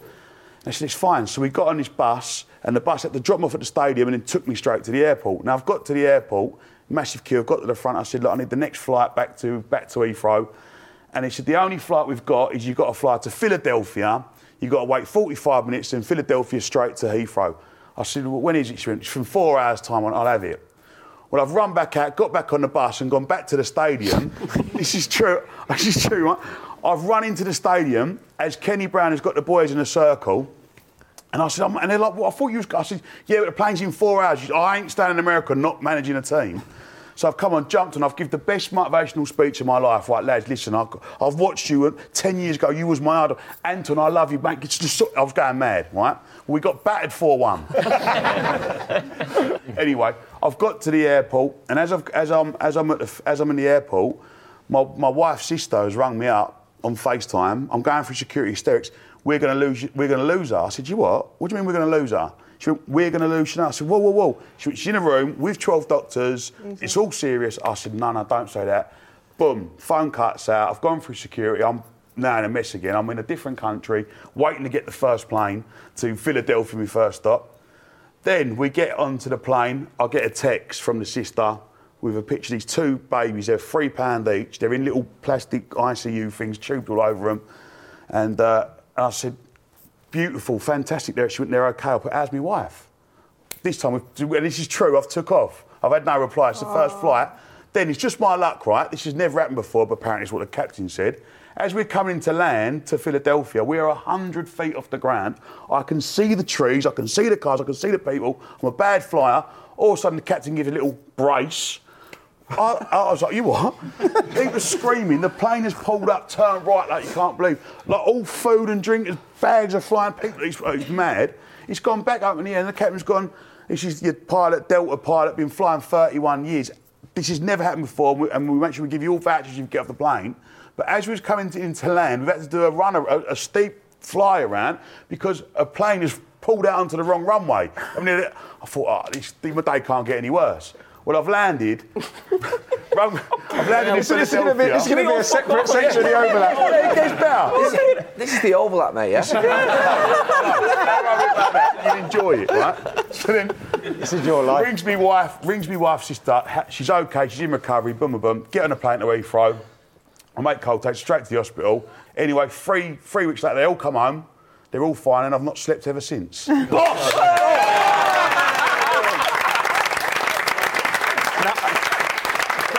Now Declan Rice. That one's a football. Not a fucking chance, Eddie. That's making the over. It's a great story. You're a great story, Mally. So Jared Bowen, is he going to score a lot of goals? How much of a loss is Declan Rice? Let's start with you two. How much of a loss is the fucking West Ham fan? What makes a good season for West Ham? Go on. What is a good season for West Ham? Getting back to where they were in the first couple of seasons under David Moyes, where they were challenging Europe. That'll be tough because they were fantastic those first couple of seasons. This season, under pressure for a lot of last. He was under pressure for a lot of last season. Yeah, which I thought was a little bit harsh considering what he'd done before. But I understand that. But he stayed up and to win a trophy. And one of the things that I don't think is great about the way football's become with the Champions League and the Premier League is that great football clubs like a West Ham going like 20, 30 years without a trophy. So I was so happy for David Moyes to see him lift it. But also for West Ham, I've got no affiliation with the club at all. And that's why I'd love Aston Villa to do it this season. I think how long have Aston Villa gone without a trophy? There's lots of clubs, I'm not taking the mick here. Everton have gone a long time, Spurs have gone a long time. There's lots of clubs. Longest of them all. Even Forest winning European Cups. I think that competition, and the Europa League as well, I think they're competitions we should be dominating as a league because who we're competing against, we've got a lot more money than them. Teams who finished 6th, 7th in the Premier League, I think should be getting to semi-finals, finals of these competitions and being the dominant force. And to see West Ham win that, I think it was a big thing for other clubs to see the scenes of West Ham, the homecoming. And I think if you're a Villa fan, you're thinking, we've got Unai Emery, where's that final? We're going to win it. Yeah, I saw last week that West Ham were linked with McTominay and Maguire, weren't they? Please. Please take. No. I mean, I don't think Harry will go there, to be honest with you. But I thought if they were to get those two players, not saying they're going to replace Declan Rice, but in terms of strength, personality, performance levels, I know people will mock potentially what's happening with Harry at the moment, but he's a bloody good defender, and for West Ham, he'd be a fantastic signing. And I think for, obviously, McTominay, I actually, at times over this last 3 or 4 years, have said, at times when I've watched them, they have, you know, he's not Declan Rice, Matt Tomley, but he's not. He's you used to say that. He's not too far away from him in terms of profile. You know, he's that similar type of player. So I thought if they get those two players in, they could have a good season, but they need a couple of signings like that desperately. Desperately. Do you not think there's an issue at West Ham with the way that you know, the day after they won in Prague, so like, you know, the most glorious night they've had since 1980, the day after, their owner is on TalkSport saying, you know, Declan Rice is for sale for the right price, trying to usher that deal through. Does that not? He had a year left though, didn't he? Pardon? He had a year left, Declan. Yeah, but the day after, to already be sort of manipulating... He loves the limelight, doesn't he? No, he does, doesn't he? He's one of those type of owners, but I think everyone knew Declan Rice was going to... Does that not shelve the ambition, though, for the club? Like, in terms of... Listen, people say that about certain clubs. Declan was never going to sign. Yes. Well, I mean, for West Ham to win a European trophy... But the problem for West Ham at the moment, it looks like there's something going on between David Moyes and the new director of football who's coming. There's talk about David Moyes actually losing his job, and we're really interested over the next 2 or 3 weeks what happens in terms of bringing players in. I think he wants to go back to bringing Premier League players in because the transfer window didn't go great for West Ham last season. And I think the new director of football, is he a guy from Bayer Leverkusen, I think? Yeah, I know that. Right. Is it? Yeah. And I think he's obviously looking maybe a foreign player, so it looks like there's a disconnect there behind the scenes. And by the way, I wouldn't sell Matt Tomlin if I was United anyway, for the fact that Ten Hag attacks all competitions and he will need him in competition, so I wouldn't sell him personally. But sell him and replace him. I think you have maybe. Maz, you must be buzzing. Brighton, European football. You couldn't have dreamed of it, could you? No, it's an incredible season, finishing our highest ever position, getting European football, got De Zerbi at the helm, obviously Chelsea trying to poach all our players. But we've done really well last season and I'm really, really excited. Like pre-season's been class. We were in the same event, the Summer League with Chelsea. And I'm really excited. We've got some great players, like young players coming through. Like I said, De Zerbi, incredible manager. I think he's top 5 for me in the league. And then, just an incredible squad and really look forward to this season, to be honest. There we go. Do you echo those sentiments? I mean, they're a team that was lovely to watch last season. They were, but I think they've gone up a level from where they were with Graham Potter and De Zerbi come in. And I'd be surprised if he's your manager the following season. If you have a similar sort of season, I think you're looking at someone who looks pretty special. And they brought in, not playing good football, we've seen lots of teams play good football over the years, but the way they did it in terms of almost enticing teams onto them with the centre-backs rolling the foot over the ball, waiting for the opposition to come onto them, the goalkeeper. I actually saw Man City doing that as well. And normally, not like saying Pep's copying your manager, Pep's normally sort of the front runner for any sort of change in football. But I was seeing Man City doing that yesterday, just slowing the game down, waiting for people to come on, then trying to make a couple of passes. And I think they've been a joy to watch. They have. He's a bit mad, isn't he, the manager? Yeah. He's a bit volatile. You talked about Arteta earlier about like his passion on the sidelines. I think he's up there. De Zerbi, he just loves it. I think he got booked 5 times last season on a touchline, and I think that's what we missed. We had past managers, Chris Hughton, Graham Potter, quite tame, quite reserved managers in that sense. And then you have De Zerbi on the complete end of the spectrum. He's just that sort of crazy Italian with incredible ideas, big ideas. And he's just been a breath of fresh air, I think, for Brighton. And like you said, we were worried about Potter leaving, going to Chelsea. We thought, because I think we just beat Leicester 4-1 or whatever it was, and then he left, and we were riding, I think, 4th in the league, something like that. And then he's gone, and we're like, what's going to happen? Are we going to go down the league? Are we going to get relegated? All these kind of questions as a Brighton fan, you're thinking, this is bad. But would you rather have, because I'm thinking about what West Ham did last season, would you rather have a similar sort of season in the Premier League, or would you rather have like a great run in Europe and trips with your mates and nights to remember? What would you prefer? It's a really tough question because of course you don't want to get in that scrap of relegation. Relegated. No. As in like be down there because of the run of games. You're going to have so many more games having to play. Midweek, weekends. It's just going to be completely different for us. We've never been used to that. We've never had that before. So to answer your question, I think I'd love a good European run. You want both? Yeah, basically. I'm very greedy. I want both. I want to win the league and win the Europa League as well. But no, all joking aside, I think we've got a great squad. I think obviously it's going to take time to adapt to all the competitions and stuff. But I think we can do it with the players we've got. Like, look at Milner, Dahoud. We've made some really smart signings, free transfers, like incredible signings to come in and bring that experience. We've got Adam Lallana as well there. The experience they bring in from a European perspective is huge. And then you've got the young players, Kyle Pedro, Enciso, Buonanotte. I could go on for days, and we just got an incredible mix, I think, of experience and youth, and I think that's really key going into the season. talking about going on a European run. You had Aston Villa in your top 6.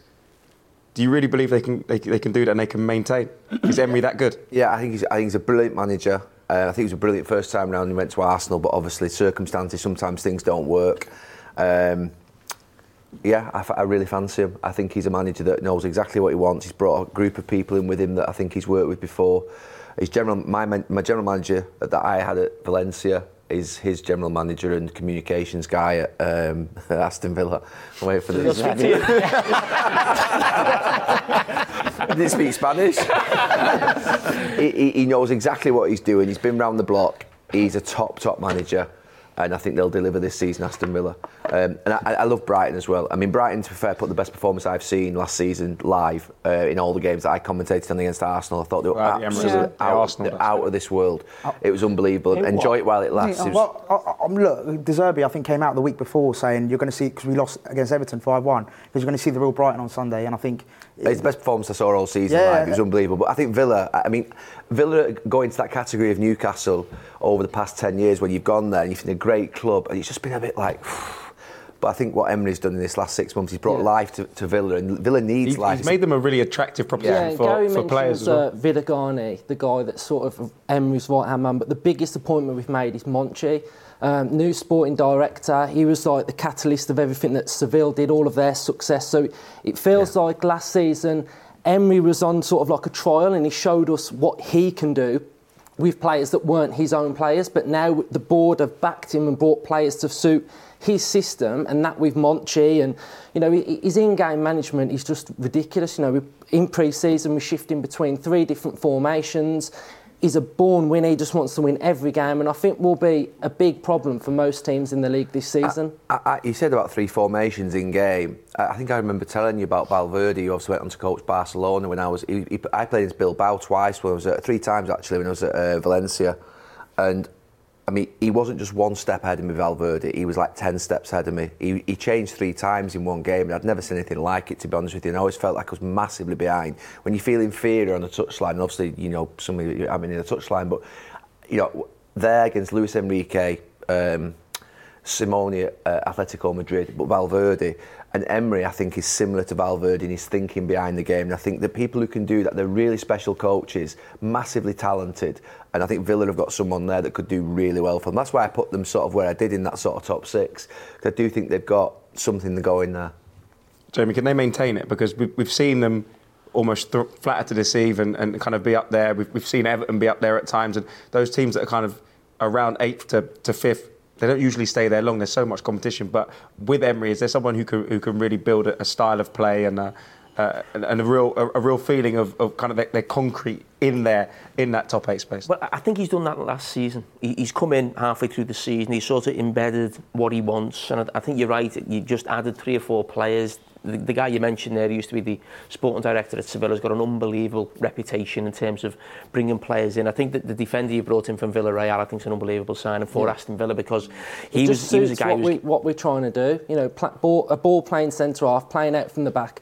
The system that we're currently playing is a little bit like what Man City were doing. We've got 3 centre-backs, we've got 2 in midfield, 4 across the front line and Watkins up top. So we're sort of asking our full-back to fill in at midfield as well. So he's really sort of trying to be that manager a little tactically like what Pep is. It also feels that he's improving players. Like you see Mings under Gerrard didn't look like the player he does under...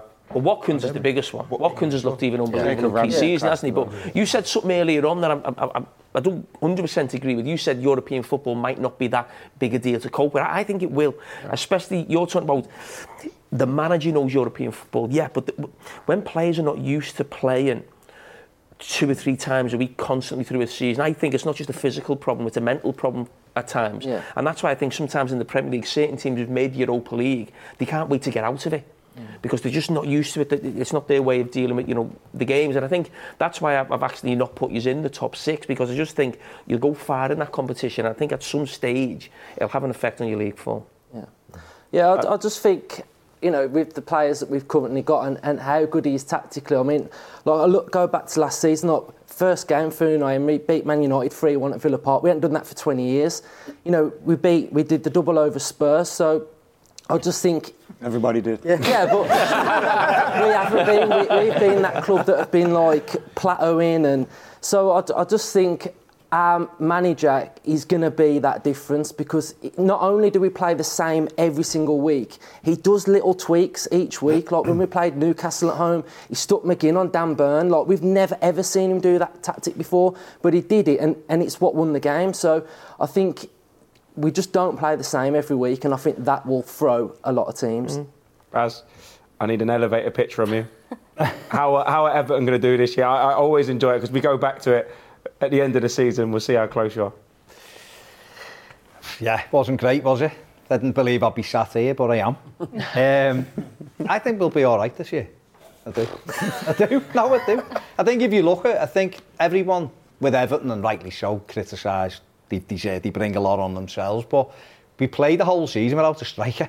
Our striker got 1 goal, which is just... Yeah.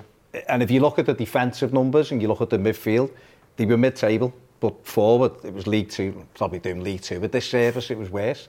So, obviously, I said it a year ago, I'm not going to say it again, but if our centre-forward stays fit... But he's, he played, you know, we're bringing a young lad in from Sporting tomorrow, probably, Yusuf Chimit. He's only 19, but he's 6'4", a bit more like Dominic Calvert-Lewin as in frame. Where he still wants another couple that after Nonto from Leeds. If he can get some pace in wide there, he's got Dan Juma in. I think they'll do all right. I think people Baz, is all right not being in a relegation fight? I think so. Listen, you can sit here and go, oh, well, you know, if things go right, and you can have a mad season, of course you can. But I think most Evertonians' heart rates will be a lot happier if, come April, they're nowhere near. I have them somewhere between 11th and 14th. Surely Sean Dyche having a full season, full pre-season, he's the man to steady the ship. No, you're not going to get any surprises with him. Yeah, I mean, I think Everton will be a hard team to play against, but they'll also be a hard watch. I think, you know, the way Sean Dyche plays is going to be very direct. I saw the actual team that played in the friendly against Sporting Lisbon. It's just big, powerful team. You look at the midfield, a lot of energy, not great creativity. There's not going to be a lot of goals, but you'd always feel a Sean Dyche team will either lose 1-0, draw 1-1, or win 1-0. You know, it's always going to be that. So they're always going to be in games. I don't think you'd see Everton under Sean Dyche getting walloped week after week, 3 or 4-0. No. You know, it won't be that type of team or doing that themselves to the opposition. I think Everton will always be in games, and as I said, I think, what did you say, about 14th, 15th? Yeah, I think anywhere between those numbers. If you look at it, I mean, we were terrible last year, and I think we finished 6 or 7 points behind Chelsea. If you'd offered me that this year, I'd bite your hand off, because I actually think they'll be right at the top in the hunt for Champions League. But this is a massive season. Stadium is, you know, it's going to be, we're moving into it next season at some stage.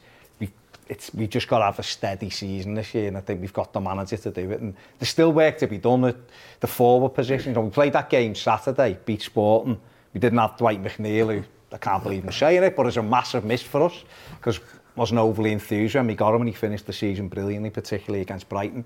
He got 7 goals, he was out. Dan Juma, we've just got him, we didn't have him at the weekend as well, and they are working on 3 or 4 attacking additions, and that's what they need. I think everywhere else, I'd like another centre-back, but I think everywhere else, they're all right. So I'm cautiously optimistic that I won't be sat here in May going, I don't know whether I can say we'll stay up. I hope it's done much before that. Will the owners still not come back and watch this season again? Has that gone now? Is that the 3 of the board have gone, haven't they? Mashiri hasn't been at Goodison for a couple of years. MSP are just about to buy in. That's going to be done in the next 10 days. And I think then you're going to start to see a little bit of a shift towards that ownership. It won't be done all in one, but it'll work towards that with the stadium. Then they'll probably look to get that off again to someone else. So I think that's where you're going to start seeing a turn, but I don't see the chairman coming back. Do you feel like you're waiting for the stadium to almost start a new Everton again? It feels like you're almost like, sort of this season, you almost like stay in the Premier League, and then sort of like it's a new club once the actual stadium comes. It has to. Listen, Goodison's amazing. You were there the last day. It's unbelievable. When it's like that noise when Decore scored. I've seen big nights at Everton. I'm old enough to have seen us win stuff.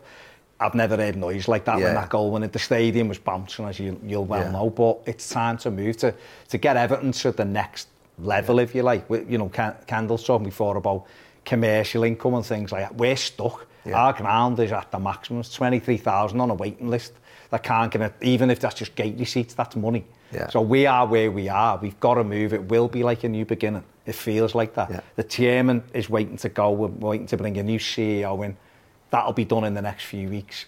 And then we can start to maybe look. But there is about stability. If you're asking me anything, I'll bite your hand off for 14th and no sleepless nights from April onwards. Well, Baz, I hope you're correct. You don't want to be playing in the Championship in that beautiful new ground, let me tell you now. No.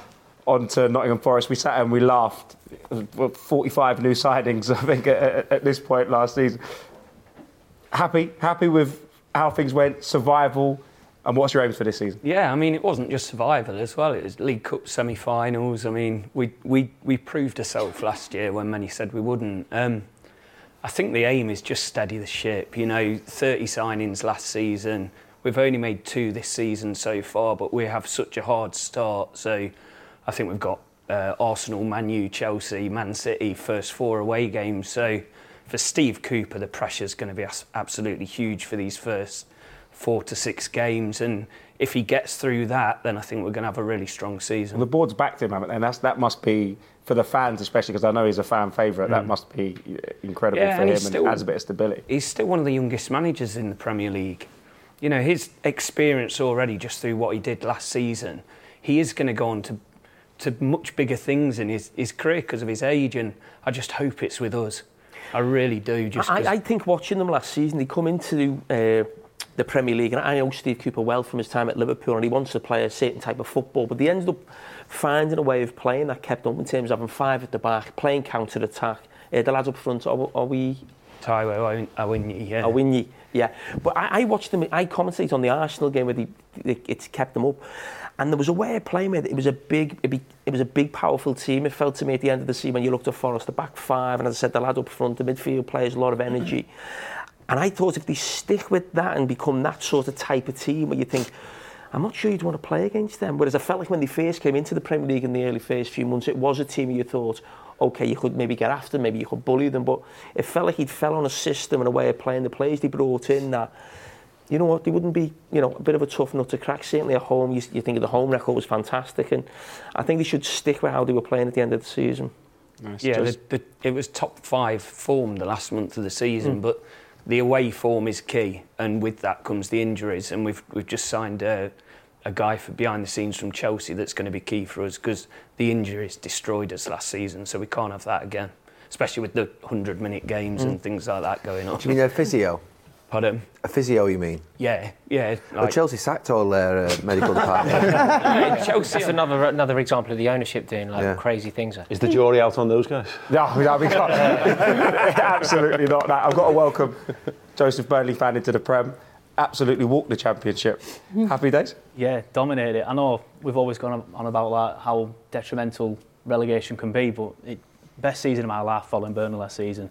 Dominated absolutely everybody. All right, Sheffield United might have got it as one game, but apart from that, we walked the league, beat Blackburn 3-0, beat Preston 3-0. It couldn't have gone any better. How impressive is Vincent Kompany? You were with him the other week, weren't you? Yeah, I, to be honest with you, I went to see him 5-6 weeks ago, and they'd started pre-season training. So they were the first ones in, I think. It's a weird thing. They did. Obviously, the season finished quite early, and obviously you went up quite early. So he brought them back, I think, after 3 weeks, which was like before. I think the season had just finished for the Premier League, and I was like, what's happening here?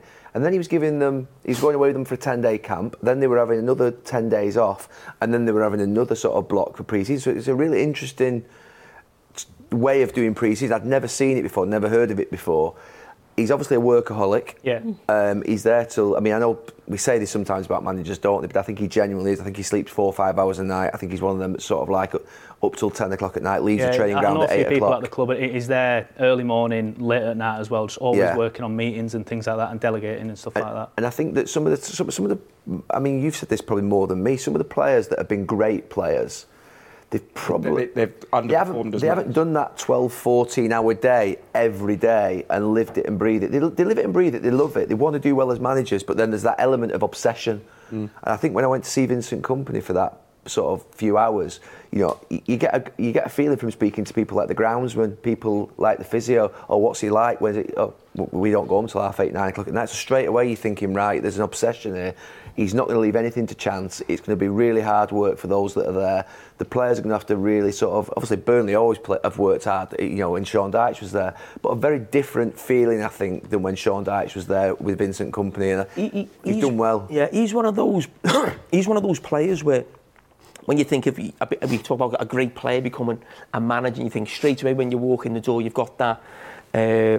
Respect straight away because you get that. But very few players have got what he's got, because he had unbelievable respect in a dressing room at Man City that had some of the best players in the world, and you know he was still that sort of, that leader, that presence, the one they all looked up to, you know. And he's the type of guy you think if he wasn't a football manager, he could be involved in like politics or something. You know, he's got that sort of demeanour. I think he was offered. I think his parents, I think, or one of his parents is actually the mayor in Belgium. Yeah, well, I saw that in the interview. In Belgium, yeah. He has got a political family, but I was really impressed with him. And I think as well, when I first heard the words Vincent Kompany and Burnley, I thought, you just think, you know, where he's been, the glory that he's had in his football career, he was willing to go to Burnley, who have been obviously relegated.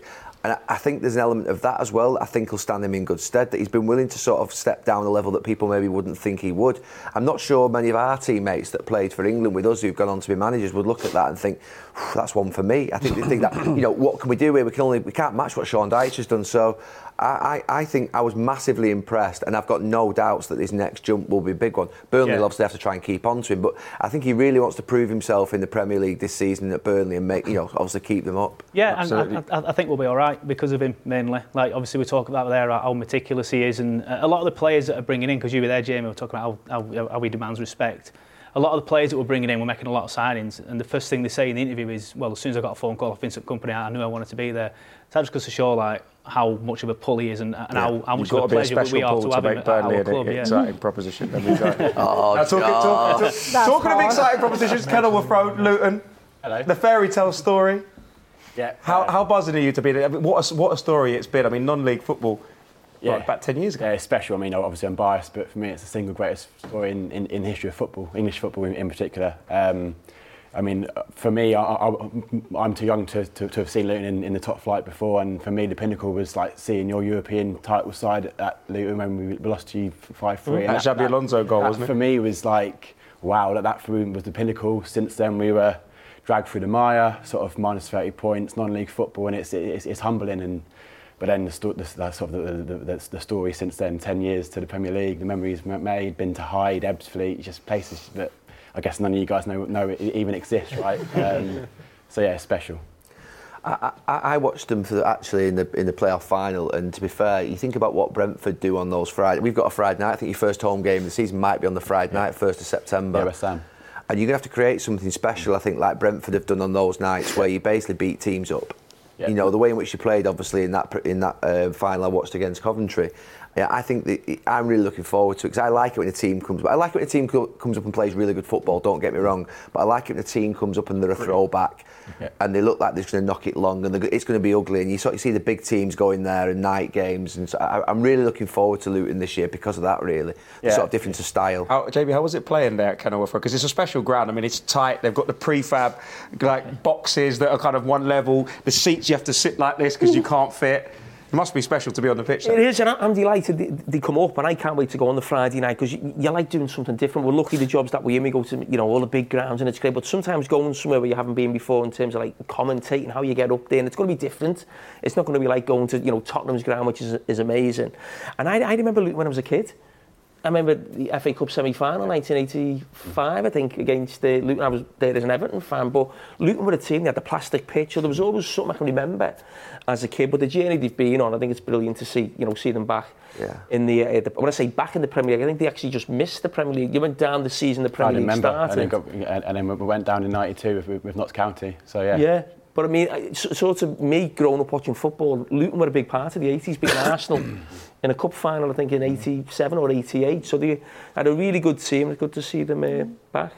Finally, Sheffield United. I mean, you're back in the Prem. Yep. So short hiatus, no? Yeah, but the less said about Sheffield United, the better at the moment. I'm really, really worried, if I'm going to be honest. You haven't even started yet. Why are you laughing? Sit down here on the couch. I'll tell you why. The team that's going to start the first game of the season against Palace is going to be a lot worse than the team that got promoted to the Premier League. So that is the worry. We lost Tommy Doyle, James McAtee, both going back to Man City. We've sold our best player in my lifetime 3 weeks before the Premier League season. And I'm feeling like I'm going to cry right now. This has started worse than Tommy's story. This is the overlap, not Richard and Judy. So, no real hope then? No hope whatsoever. Is the plan to come up and basically make a load of profit at the club, stabilise the club, and then go back down with the parachute payments? Is that? It feels like that, to be honest, because I think if we didn't get promoted, we'd have been in massive financial trouble. Yeah, I heard so just getting up and then hopefully let's see what happens. Maybe we'll go back down, probably go back down. But just getting up, that was the big thing. We need to stabilise the club and hopefully, you never know, by the time the window shuts, we'll have signed 5-6 more players. But right now, you're talking to me and we've sold our best player. We've lost so many great players and we've got a defence. We've got a stable defence. We've got a half-decent goalkeeper. But in front of that, I don't know. Do you know what? What do I talk about? I was gonna try and lift the mood, but the next part of the show is the bottom three predictions. So. You just put yourself bottom. Yeah. I think he's made the bottom. I know you guys don't like doing who's going to get relegated, but could you, if you had to predict, educated guess on who you think is going to go down. I mean, judging by that, Sheffield United. I would say Luton. I would. I think Wolves could have a problem. Yeah, they seem to be disarray. I think Wolves will have a new manager in September. I think the manager will walk out. They've sold players. It looks like they've got FFP issues and they're not going to be able to bring anyone in. And I think he's a top manager. And I think he'll be thinking, I might ruin my reputation here in terms of being dragged into a relegation zone. I think the job he did last season, you could have put him up for manager of the season. What he did when he came in. Wolves were bottom of the league when he came in. Don't forget. But you think of the players they've lost. Jimenez has gone to Fulham. Neves has gone to Sarri. Has Moutinho moved on as well? Mm-hmm. Yeah, and they've sold the centre back. Collins gone as well. Where did Collins go? Brentford. He's gone to Brentford, and they're not bringing players in. And I think there'll be a massive disconnect behind the scenes. I think the manager will look to go, and I think Wolves could go down. I think their ownership are connected to the right agents, and I think they'll get players on loan. Well, they can't buy anyone with the money. No, on loan. They'll get the right players on loan. So. Yeah, so I think what will happen is they'll get the right players on loan at the end of the window somehow. I think I'll add to Luton and Sheffield United. I'll go Bournemouth. Interesting. Guys, that's all we got time for. Big round of applause. Jamie Carragher and Gary Neville. Some bold opinions. And some... I'm glad we got something out of Rory Jennings to go viral, no doubt. We'll see it on social media soon. Thank you very much. This has been the Overlap Live Fan Debate. And Love Island.